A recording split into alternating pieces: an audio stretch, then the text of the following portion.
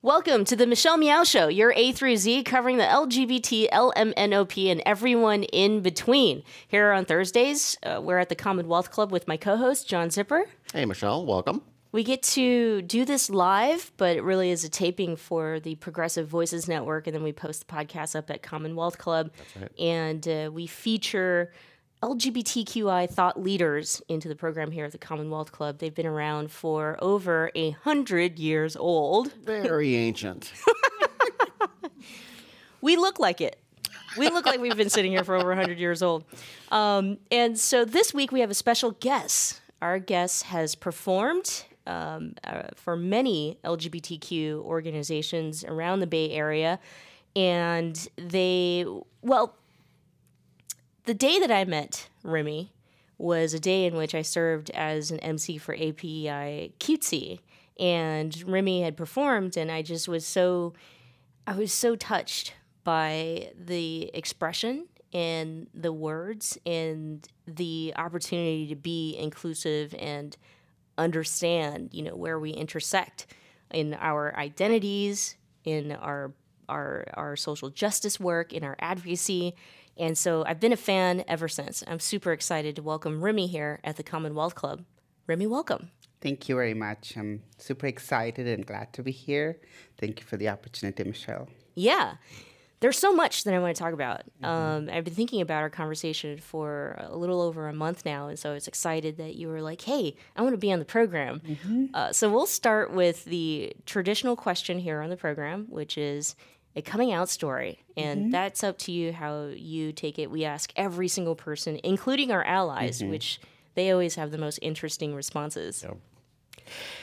It can be a series that you could produce on a TV show, but I'll try to keep it brief. I look at my journey as a South Asian bisexual trans woman as one that's hit a lot of pinnacles, reached the summit, but a lot of it is driven by agility and perseverance. I was born in India in the 80s, so I'm an 80s child. And I kind of realized at a very young age that, this wasn't feeling right, like that the body that I came into being was not necessarily the best fit. And honestly, there's a lot of Bollywood influence on me. There's an actress that I look up to still, and I just thought that one fine day as I aged, I would wake up and I would have the perfect body that I desired. But 6 years came, that didn't happen. 7 came, didn't happen. 10 came around, didn't happen. I think at 11 or so, I started expressing myself. Like, I started dressing up in my mom's clothes, and people thought it was funny. And some people thought it was really awesome because I'm a replica of my mom. Like, she takes after me. That's what I tell people usually. But, people thought, it's just her dressed up in in a sari at a younger age. And I told her, this is how I want to look. And she didn't initially understand. And I think the challenge for her was, I've only given birth to sons and nobody else behaves like that. So why are you behaving so differently? But she didn't totally discount it because, as you all know, moms know. Yeah. Right? So I was, I also struggled with speech. I didn't speak until I was 7. So she just put all of this together and assumed that this was a part of that, journey and not feeling fully confident and such. Because, in the South Asian culture, it's all about being male and masculine and showing that strength. And my brothers were definitely displaying that. I was displaying it in a different way. And I actually say today I'm the most courageous and boldest of all of them. I think at 11 or so, I started feeling and realizing that I was very different. My expression was very different. I didn't want to dress in very dark clothes. And this is where, I kind of struggled with myself of this gender binary. We say blue is for boys, pink is for girls. But back then, that's how I associated with the gender. And I started dressing up in floral shirts and being more pink and more reds and all of that. And so that kind of got people excited around me, but it again was seemed as just a part of growing up. It was never identified as something that this is who I am. And unfortunately, the breaking point was when people started viewing me as non-male.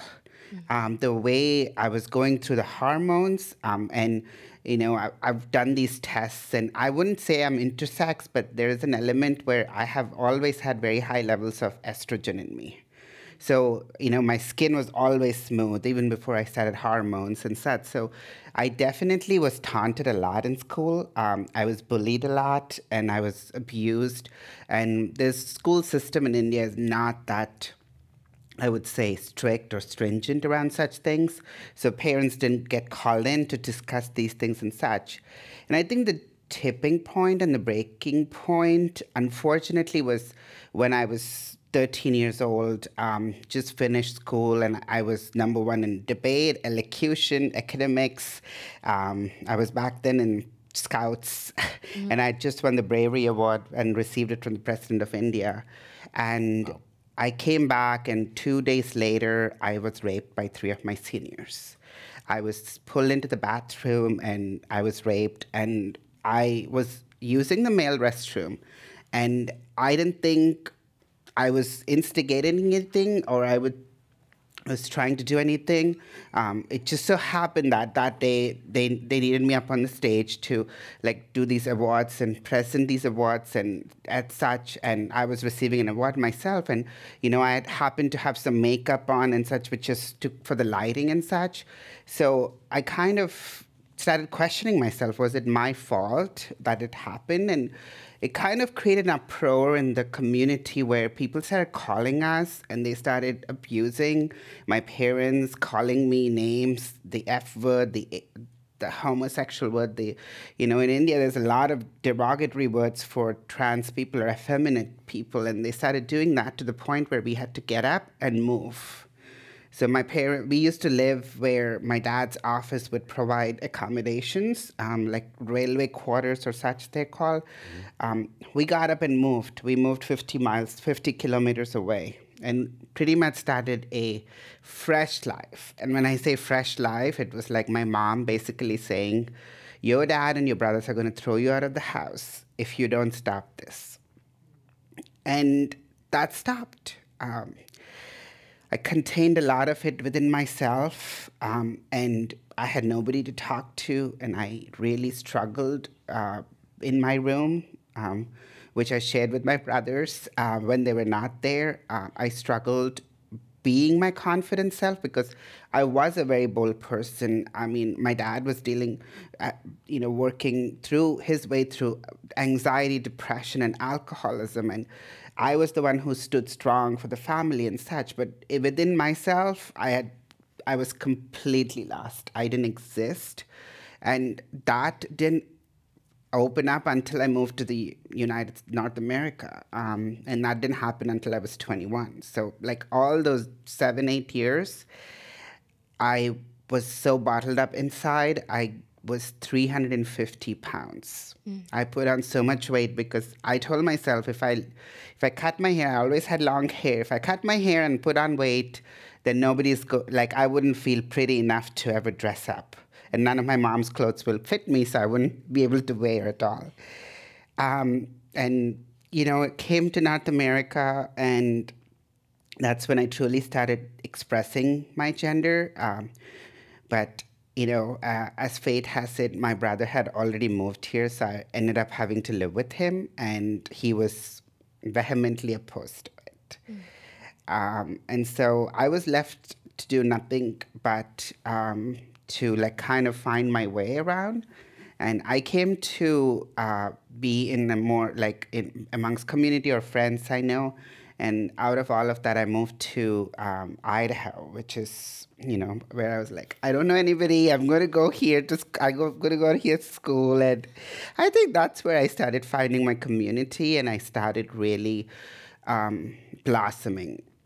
But there was so much internalized transphobia. There was so much of it that this is going to take me away from this community. This is not going to make me live a quote-unquote normal life, because as an Indian, as a South Asian, you're told to be a certain way. You're either a doctor or an engineer.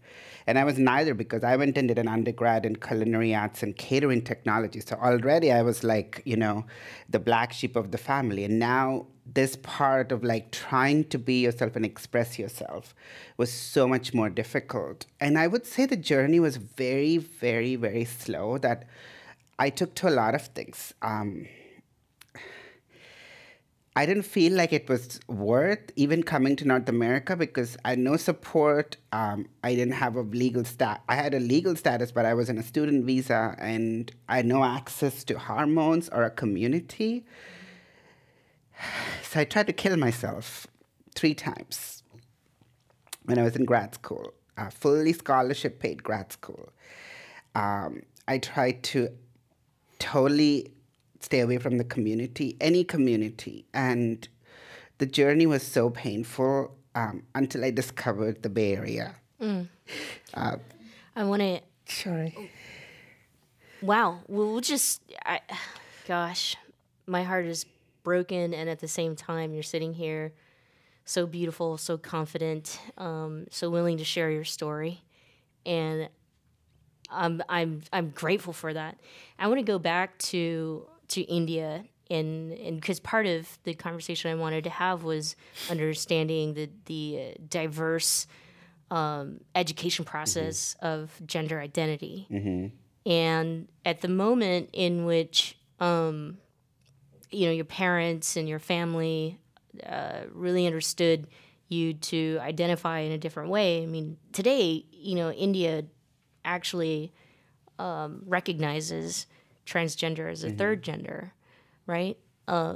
If you could walk us through what that means and how that's different than how people understand transgender in America, because I think that's worth noting, the cultural differences as well. Absolutely. You bring up a great point, and I think it's not just isolated to India, but the Asian cultures, but which are very rich in culture, have a very set way of how, or a worldview of how the community needs to behave as a whole, how an individual needs to present and needs to be thought of in a room, in a setting and such. So there's 2 distinctions that I make as a trans woman in India and here is, I think a trans person in India is going to resign themselves to the fact that they're never going to be able to assimilate and blend in to the community. And it's definitely changing. But the number of people who are working in offices, the number of people who are getting education, who are accepted by family, is on fingertips. Like, you can count them on fingers. The entirety of the society sees trans folks, who are also known as hijras, eunuchs, alis, or kojas. These are all folks that are treated as a third gender. So yes, there is a lot of empowerment. There is government forms that allow you to put as a third gender, as a T and such. But to me, in North America, the folks that I know and myself, we want to have a blended in lifestyle, and some of us want to do advocacy, some of us want to just have a family and settle down. But at the end of the day, nobody wants to be called out and have to carry around this stamp or label. I think that's the big distinction I see. Don't go away. The Michelle Meow Show continues right after this. The Commonwealth Club is a unique organization that brings together people from a variety of backgrounds to explore important issues as a community. Sooner or later, everyone worth hearing comes to our stage. From Marga Gomez to Richard Chamberlain, from James Hormel to Kate Kendall, leading thinkers, activists, politicians, and artists have come to the Commonwealth Club of California. Ted Olson and David Boyes came here to discuss their winning legal strategy for same-sex marriage. Jason Collins talked about gay athletes. The Sisters of Perpetual Indulgence discussed activism and good works. Actor and director Rob Reiner explained how he got Hollywood behind same-sex marriage. Barney Frank described what it's like to be gay at the highest levels of Washington. From healthcare reform to transgender rights, from immigration to gay-owned businesses, it's all at the Commonwealth Club. And that's still just a portion of the 450 programs we present every single year, with new programming nearly every single day. Be a part of the conversation. Learn more at commonwealthclub.org, download our free app in iTunes, and join us in person the next time you're in San Francisco. The Commonwealth Club of California puts you face to face with today's thought leaders.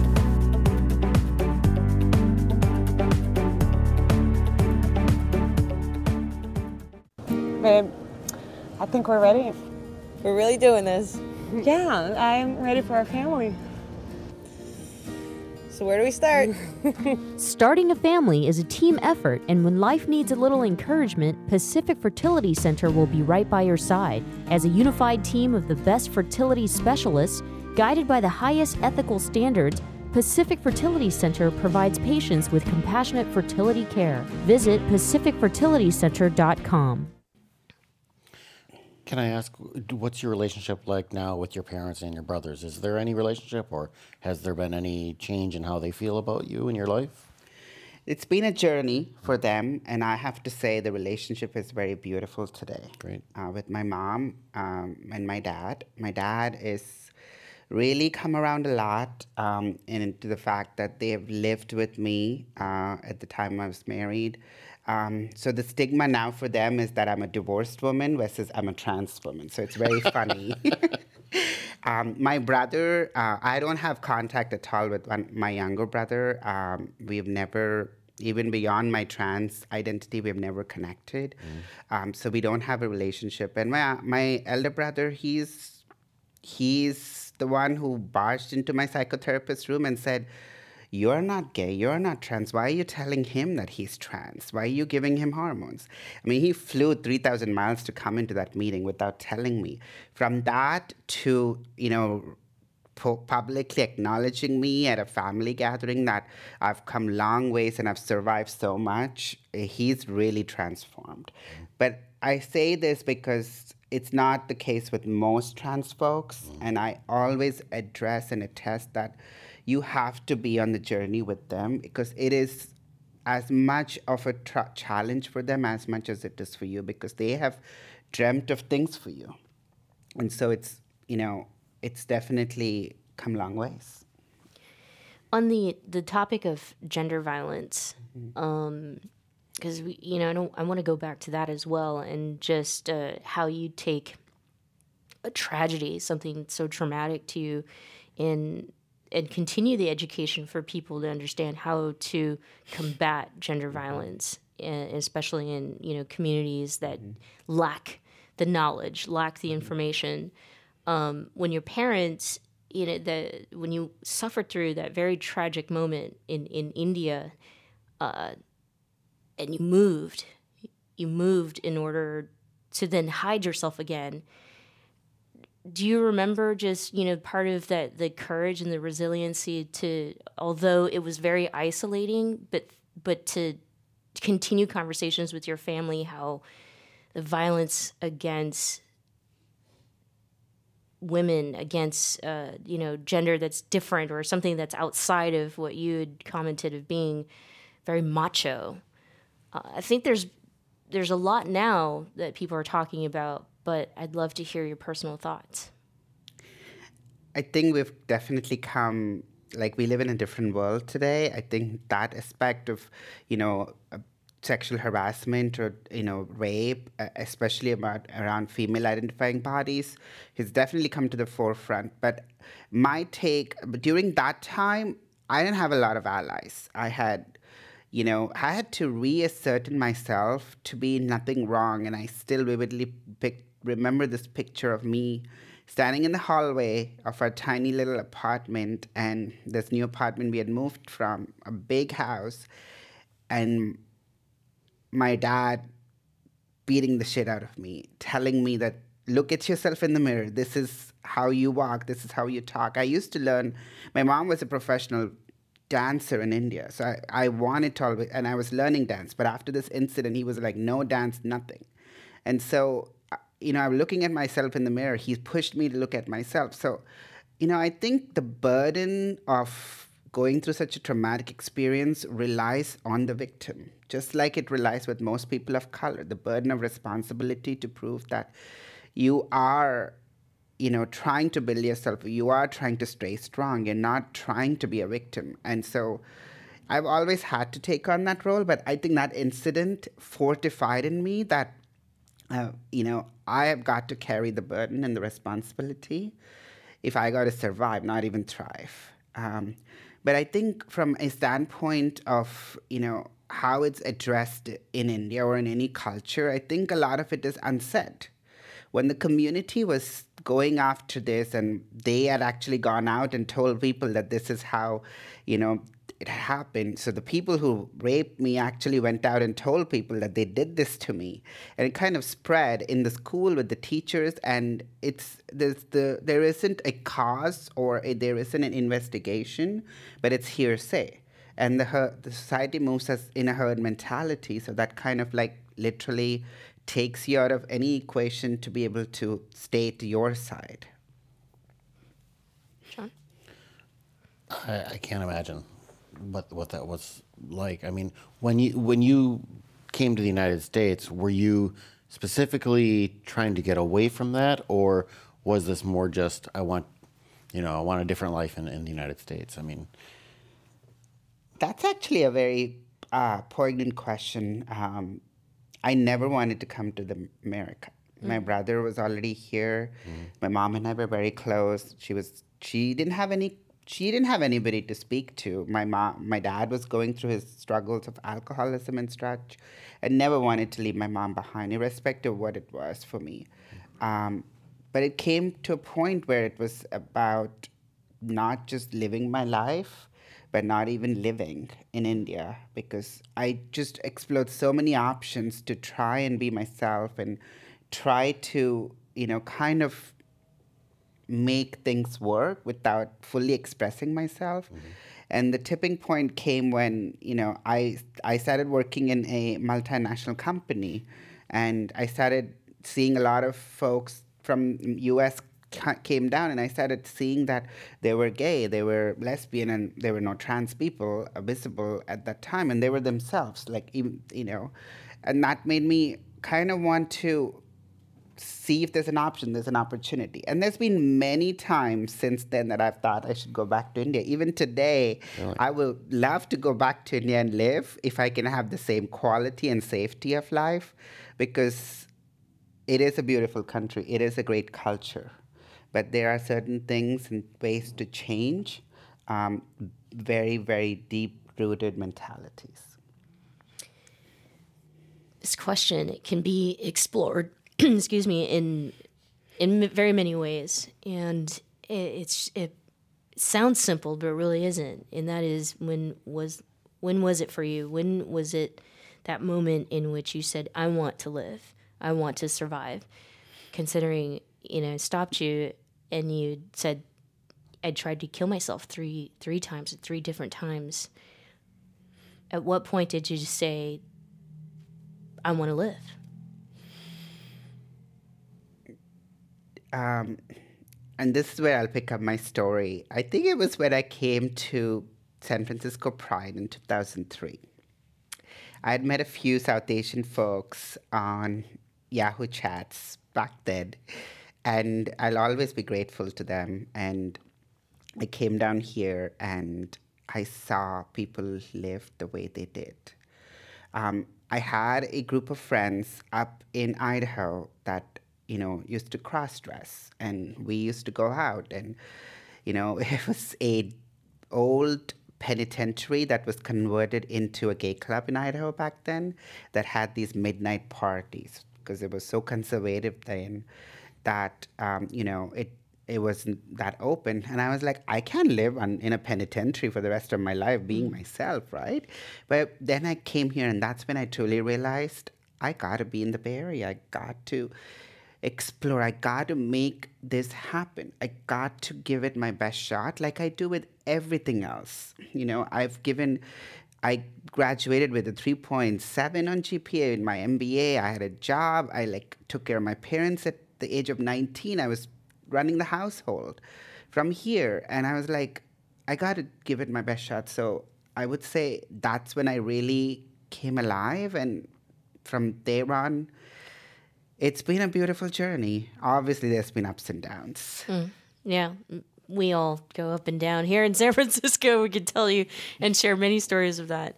John? To touch back on the issue of large companies, multinationals, I mean, do you see them as, I mean, in many ways, they're kind of the embodiment of kind of a very conservative, staid, enforced conformity.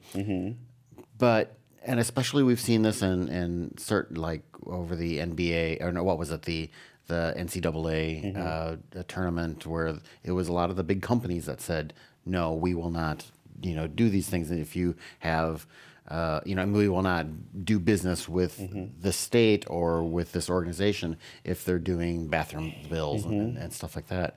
So could you talk a bit about what can companies do right and wrong, the big companies that actually have a lot of power in this country, to help LGBTQ people on the margins all around? There's a lot they can do. And I would say it's an individual level, and then there is at a very community level. At an individual level, it's about making sure that everybody feels inclusive. You got to have all gender restrooms. You've got to have events that people feel welcomed. You got to have policies that let people thrive, not just be there because they need a paycheck. And at a community level, it's about their corporate responsibility. When things come out with the current, White House staff or whoever is sitting up there, there's transgender bans and things like that. How do they come out and take a stand? And how do they make sure that they're really focused on the distribution of wealth?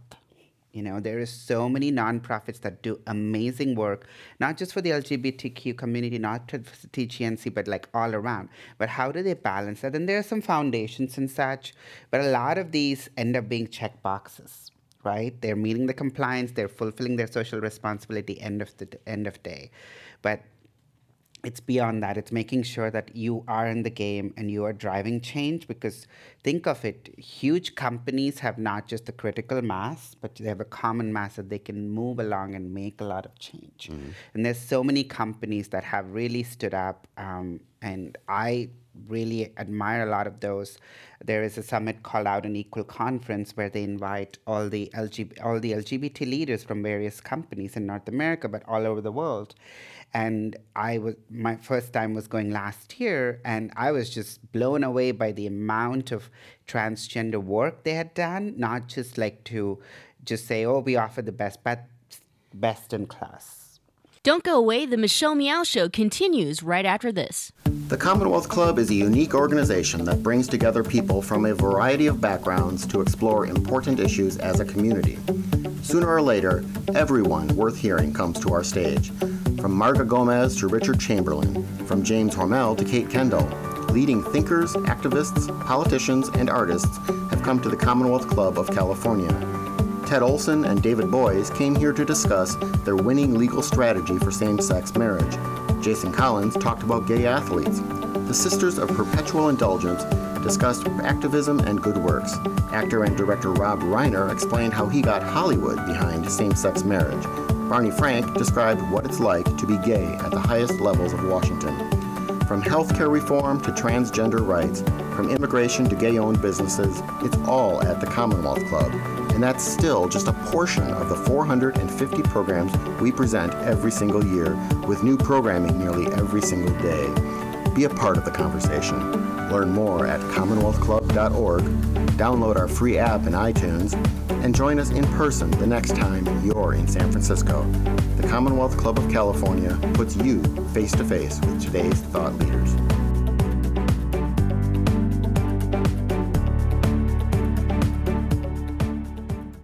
Weatherford BMW is where I spend a lot of my time. I love what I do and I love the people I work with. But work's not the only thing I love. I love the everyday simple things in life, like mornings at my favorite coffee shop, taking walks with my dogs around Point Isabel, and spoiling my partner for a scenic but thrilling ride.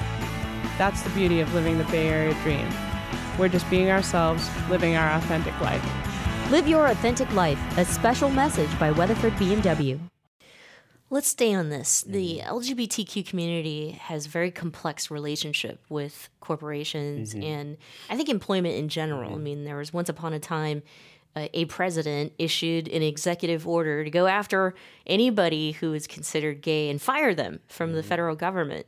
And here we are in 2019 in which, at least here in San Francisco, a good 40% of our Pride Parade celebration are employee resource groups from these large companies, tech companies who employ LGBTQ people.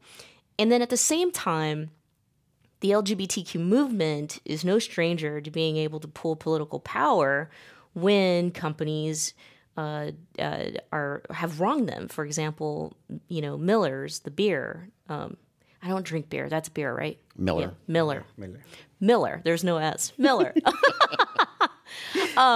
But because of their anti-LGBTQ policies, we had once successfully boycotted this company to the point in which they changed their policies.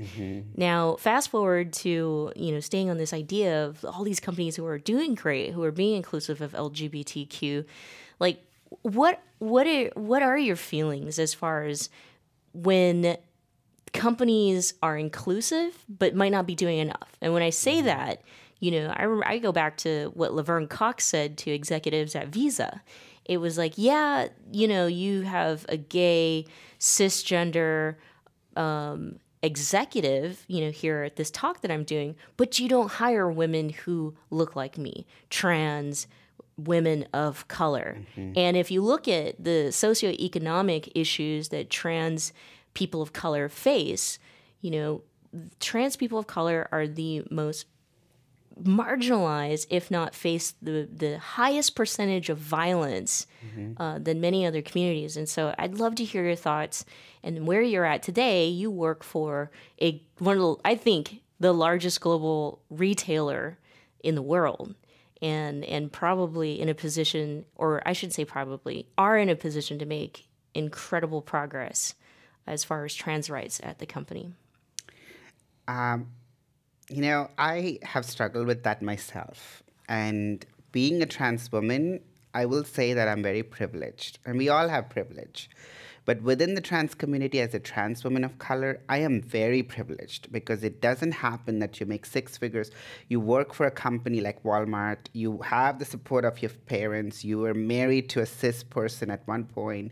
It doesn't happen. So even my view is a little myopic, and I'm still learning that process. But here's how I'll put it. Since I've been starting to do a lot of work in the community, I've realized that advocacy is very authentic, and it's all about driving change that very minute. In a corporation, you can't go with that pace. It can't happen that way. And I'm learning this firsthand. In any company I've worked, there will be change, there will be betterment, and there will be inclusion, but it comes as the overall strategy. It comes as a part of the entirety of what are the accomplishments and goals for that year.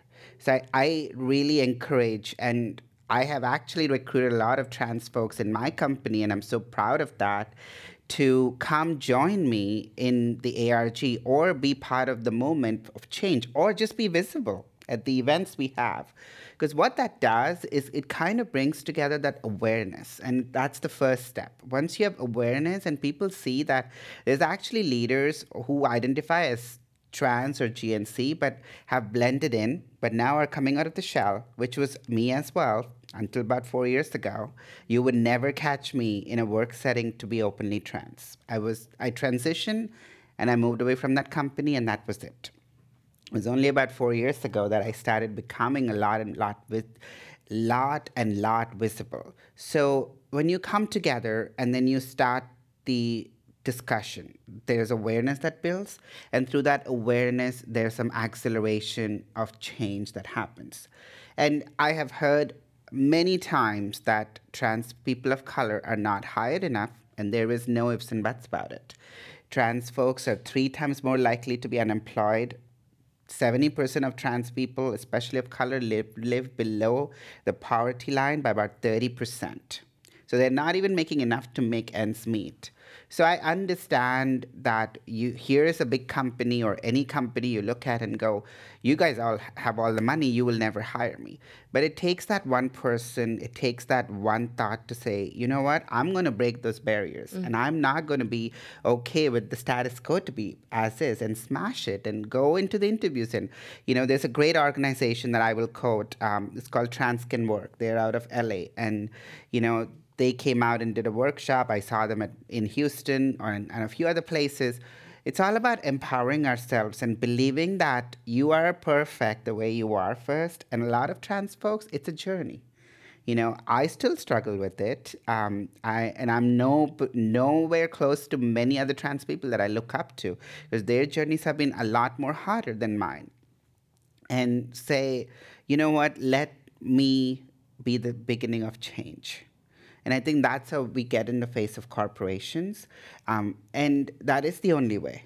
Because sitting down and having a formal meeting and putting up decks together, presentations, that's all great in the corporate world. But it's not going to bring about change. And I get told a lot, you're never happy that anything is enough. That is true. In my lifetime, I want to see change happen for many other trans people. I am not waiting for 7 generations later for trans change to happen. That needs to happen today. So yes, I'm going to say this is not good enough, because you know what? If I was a cis person and if I was white and I looked like a male, I would be somewhere else in life, and so would every single one of my trans person of color. Just to follow up on that, so I'm guessing at the workplace, though, it's easy breezy. Everybody just gets it, right? They understand trans issues and policies, and you never go through a hard day and overcome that, right? I would say yes in sarcasm, but no. So the work begins with you, is basically is what I'm hearing. It does, Michelle, and I have seen trans leaders who have caused the movement and caused the change in the community. Such a change and revolution is yet to come in the corporate world, and it goes back to the fact that we are so marginalized within a marginalized community. And I'll take that a little out of the corporate sector, where we live in the Bay Area. We live in a bubble.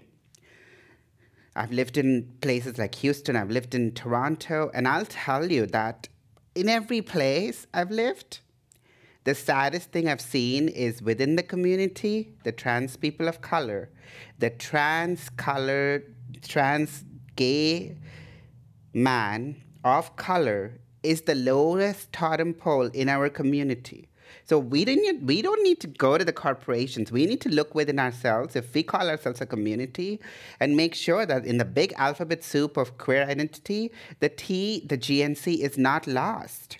If you can band together, and I've said this many times, if I can expect, whether in a corporation setting or in a community, cis white males who are the most privileged, or cis people in general don't stand for me, I can go and ask someone else who's there to make money to be standing for me, right? So I think, yes, that it starts there, but it's also the shocking thing for me has been that even in a corporate setting at my workplace and such, when I start talking about trans issues, within the LGBT community, there's a lot of, really? I'm like, you didn't know that? Like, seriously? You didn't know? I mean, we did Transgender Day of Remembrance, and we had, kin folks from Oakland LGBT Center. And when we flashed up how many trans women of color were killed last year, and I could not even continue talking, people were shocked. In the community, there isn't that awareness. How do you expect somebody sitting in a suite who's we're not on their priority list? We are, but it's not on the top.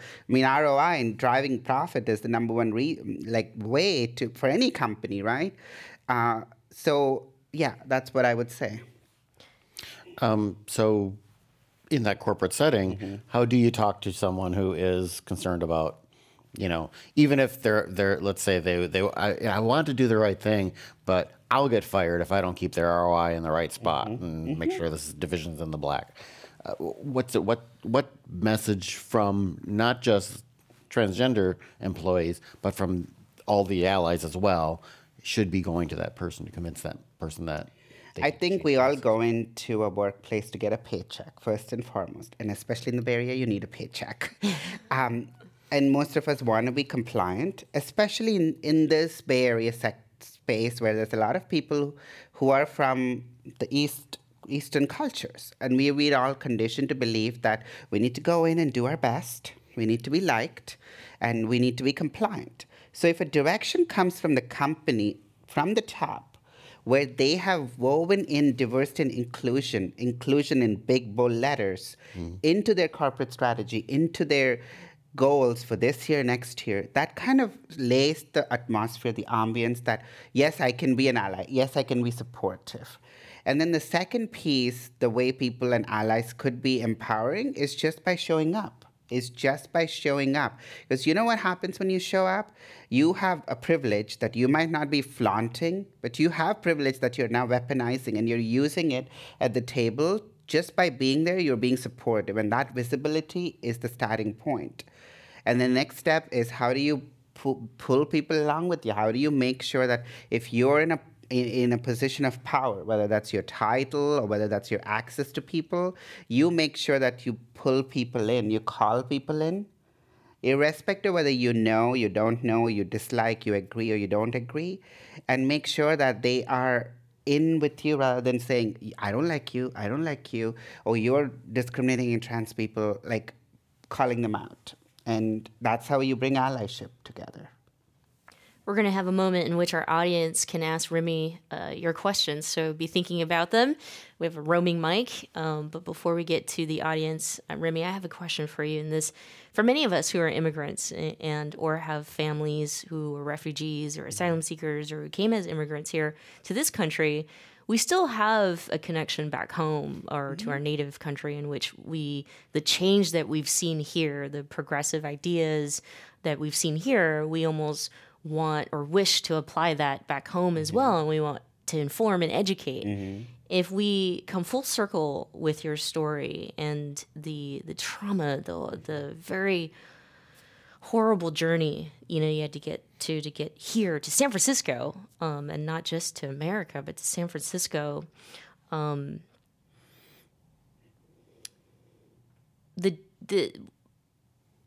what kind of work, what kind of change do you do, personally, in hopes that there is also change back home when it comes to gender-based violence, sexual violence, women's rights, because you've touched on all of that today, trans rights, gender identity and education. And there's a big South Asian community here in America. There's a lot of that right now, even when I'm just saying that, and how you do the education here and how you think the education here can also promote back home in hopes that back home changes as well. It is a big responsibility, and I'm doing a very humble effort. I would not say, I'm making strides or I'm a trailblazer, but here's how I will paint the picture. When you cook, especially in Indian culture, you have a few pots going on. You have the rice, you have the dal, which is the lentils, you've got the curry that's cooking, you've got the meats. That's kind of what I'm trying to do right now. Is I'm very active. I'm the Pride co-chair at my work here at Walmart, and I try to do my best to bring in the transgender aspect, but in general, the aspect of inclusion. In the community, I try to be visible at an individual level like this, or with great organizations that I work with. Back in India, India's never been taken away from me because I'm Indian. I think like an Indian. Somebody told me this on my team, but I was like, no, I'm a Canadian. No, I'm an American. But I was told, yes, you're an Indian. My mom said the same. I listen to Indian music. I eat Indian food, all of that. So it was, the way I connect back is working within my South Asian community in the Bay Area and making sure that they're aware, and right or wrong, stand up for what's wrong, and may not be always the most popular, liked person in the community. And that is true for me in the South Asian community in the Bay Area, but have to stand up.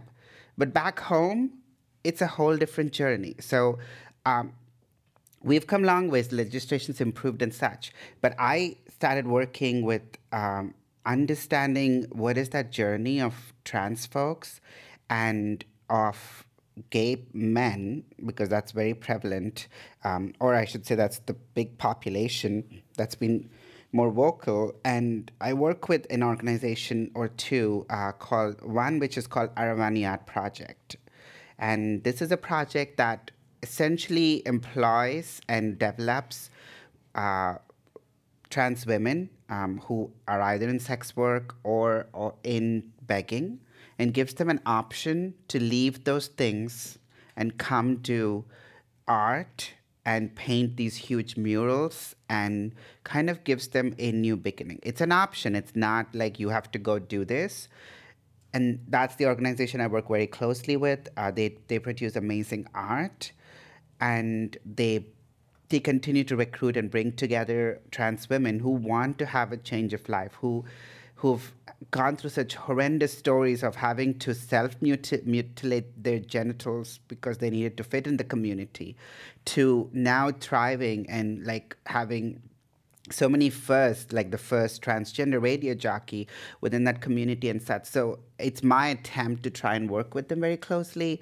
And I continuously reach out to folks on an individual level who are, within our community and are going through that struggle.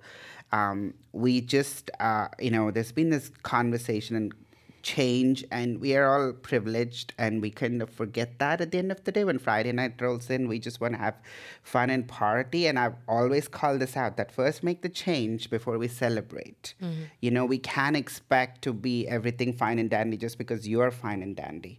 So with that hope, and a few of us have banded together, and we're starting a South Asian focused or brown focused support group at Oakland LGBT Center that's starting this Sunday. And, we're putting some events together at Strat. And I try my best to be involved in all of this while still holding a full-time job. And that's, again, a very humble attempt of mine. I always have to say, you ask this a lot of people who are doing a ton of things. How do you do all this stuff? How do you have time for yourself and so keep it going? I think my motorcycle helps a lot because it cuts down on the commute. So I could buy some time back.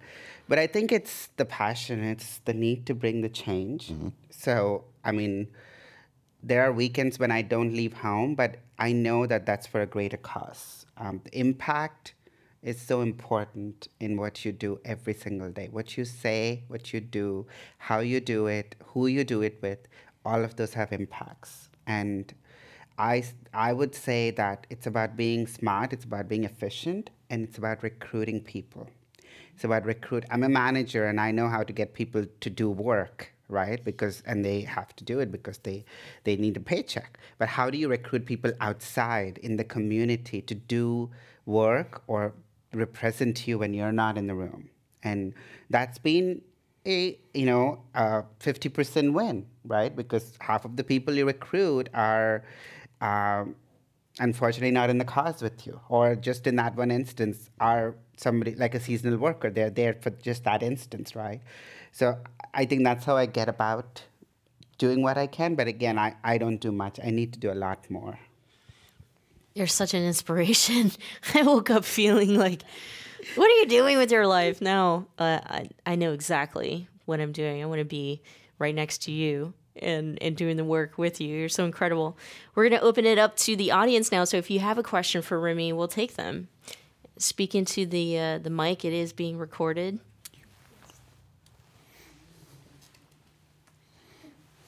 Hello, thank you so much for speaking today, and I really appreciate, and I also feel that I learned so much by listening to you. It is not a question, but it's a comment. What I pick, one sentence that you spoke was, let it begin with me. I really like that because I feel like, as an advocate, as a human being in the world, we need to build an ally. And every time, when I have an opportunity, I will always like to start with me. Mm-hmm. Like, something very small, such as misusing the pronoun, something that is simple. It can mean so much for someone, and any opportunity that we can bring the equality, let it begin with me. Thank you. Thank you so much. Anyone else? Thank you for sharing your story. You're welcome. This question you can answer or not. Will you able to go back to India as an Indian citizen? It's going to be a little long of a story, but I'll try to be brief. So they took away. So real shot. After I moved to the Bay Area, I tried to transition. So I was at Lion Martin, and I started trying to take hormones. And I was working for a big retailer out in Walnut Creek. They got to know about it. They took away my visa, and I had to leave the country. Wow. So I had to move to Canada. With my merit score and everything, I got permanent residency in Canada. I left with 2 suitcases, one of which is pink. And I got a Greyhound, and I went to Canada. And I started fresh there. And I said, this is where I'm going to live. This is where I'm going to transition and such. So as part of that, I went to the Indian consulate in Canada, and I said, I have changed my name. I have changed my gender, and I need you to give me a new passport. They arrested me within the Indian consulate saying that I was committing fraud. I had to call the RCMP. A few of my friends had to come bail me out, and I got out. Since then, I've not had a status because I wasn't a Canadian citizen. I didn't have a passport. My family was still in the U.S. My parents had moved to the U.S. So I had to go to the immigration minister of Canada and sit outside his office and get a person of identity passport sort of a document. And every time I crossed any border, that was the hell. Did I go to India? No. I went to India in 2015. And it was a very sad story of how I had to go to India. My mom was in India. She had a stroke. And she was visiting, and I need to bring her back. And I couldn't go as myself because I am just, not accepted in the greater community. Within my parents, yes, but not in the greater community. They don't know I've transitioned. They don't know I exist as this. So I dressed up as a guy, and I went. But it was a failure, a total flop, because everybody that I talked to would refer me as, yes, ma'am, because that's the sir, madam thing is so big in India. As soon as I got out of the airport, the porter who came to help me is telling, because they didn't think I spoke Indian language, he's telling the other guy, look, a girl dressed up like a guy trying to pass for a guy. And I'm like, really, if you only heard my story. So I did go to India. I had a lot of hassles through immigration, getting inside the country and getting back. I would love to go to India, but again, I'm not sure if I'm willing to risk it, quote unquote, but I've been dying to go work with the girls with Aravaniyat Project and, discover India through me, through the true me, and make all those connections back. Because there is an element of fear, but when there is fear, there is so much hesitation, but that fear shouldn't really exist because I know that India is a very accepting country, and a lot of my folks will open arms, accept me. That's the dream I want to live in. You're welcome. Anyone else? I have a question. Yeah.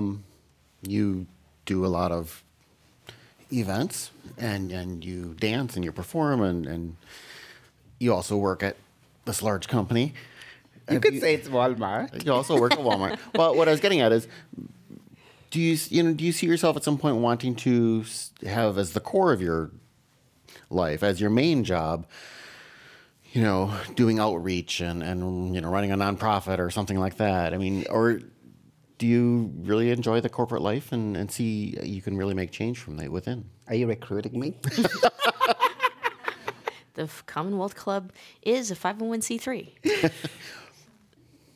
I told myself that when I get to a point in life that I've settled my parents and I've come out to realize that the security trap that I've built myself is truly a trap. It's, the six-figure job, the home, the car, the motorcycle, these are all things that are so material. And I've said when it comes to that point, I will evaluate. evaluate where my happiness is. And I look at happiness as 3 or 4 things. One is, have you accomplished what you set out to accomplish? Not just the transition, but like your material accomplishments. The second one is, have you really been able to build that status, like which is you're living, you're breathing, that's your status, right, to begin with. A third one is, have you been able to build sustainable happiness, whether that's friends, community, of the work you do. But the one status that I've struggled with is generative status. Have I been able to give back enough to my community? And to answer your question in that very long-winded way, I am at that pinnacle, at that point where I want to jump into this full-time. I want to do this full-time because, as earlier mentioned, there is only so much you can do in a corporate space. It is a part of the conversation. It is not the conversation. And all for the right reasons, right? That's a different setting. They didn't set out to do great humanity-driven stuff, right? So, yes, I am, at some point, sooner or later, probably sooner, going to jump into this full-time, want to do this outreach and get out of this security trap of owning homes and, having this much of a bank balance, and really, really do a lot more. Because as I said, I'm very privileged. I am very privileged as a trans woman of color, an immigrant trans woman of color, a rape victim, to have come this far, and not bragging, but there is so much I need to give back. I almost feel guilty, and this is, and I'll finish off your question with this. When I transitioned and when I was married, we would go into trans clubs, and the trans women wouldn't talk to me. And I would try to talk to them, and they'd be like, "Girl, you are a fish. Get away from us." And I'd be like, "No, I'm trans. I'm trans like you." They're like, "You can't have a man next to you. You can't be looking this passable." So I've been very privileged, and I've had the passing privilege. I've had the economic privilege, the social privilege. And so and the cis privilege of being able to blend in within them. And so I've got so much to give back, because if I'm talking about distribution of wealth, this is about distribution of justice, and that needs to come from me. Wow. I get to have the last question, and this show is coming to an end very soon here. And, Rimi, thank you so much for sharing your story, sharing your courage, your journey, your strength. So many of us are going to walk outside of the Commonwealth Club a whole lot more confident and better human beings just by listening to your story.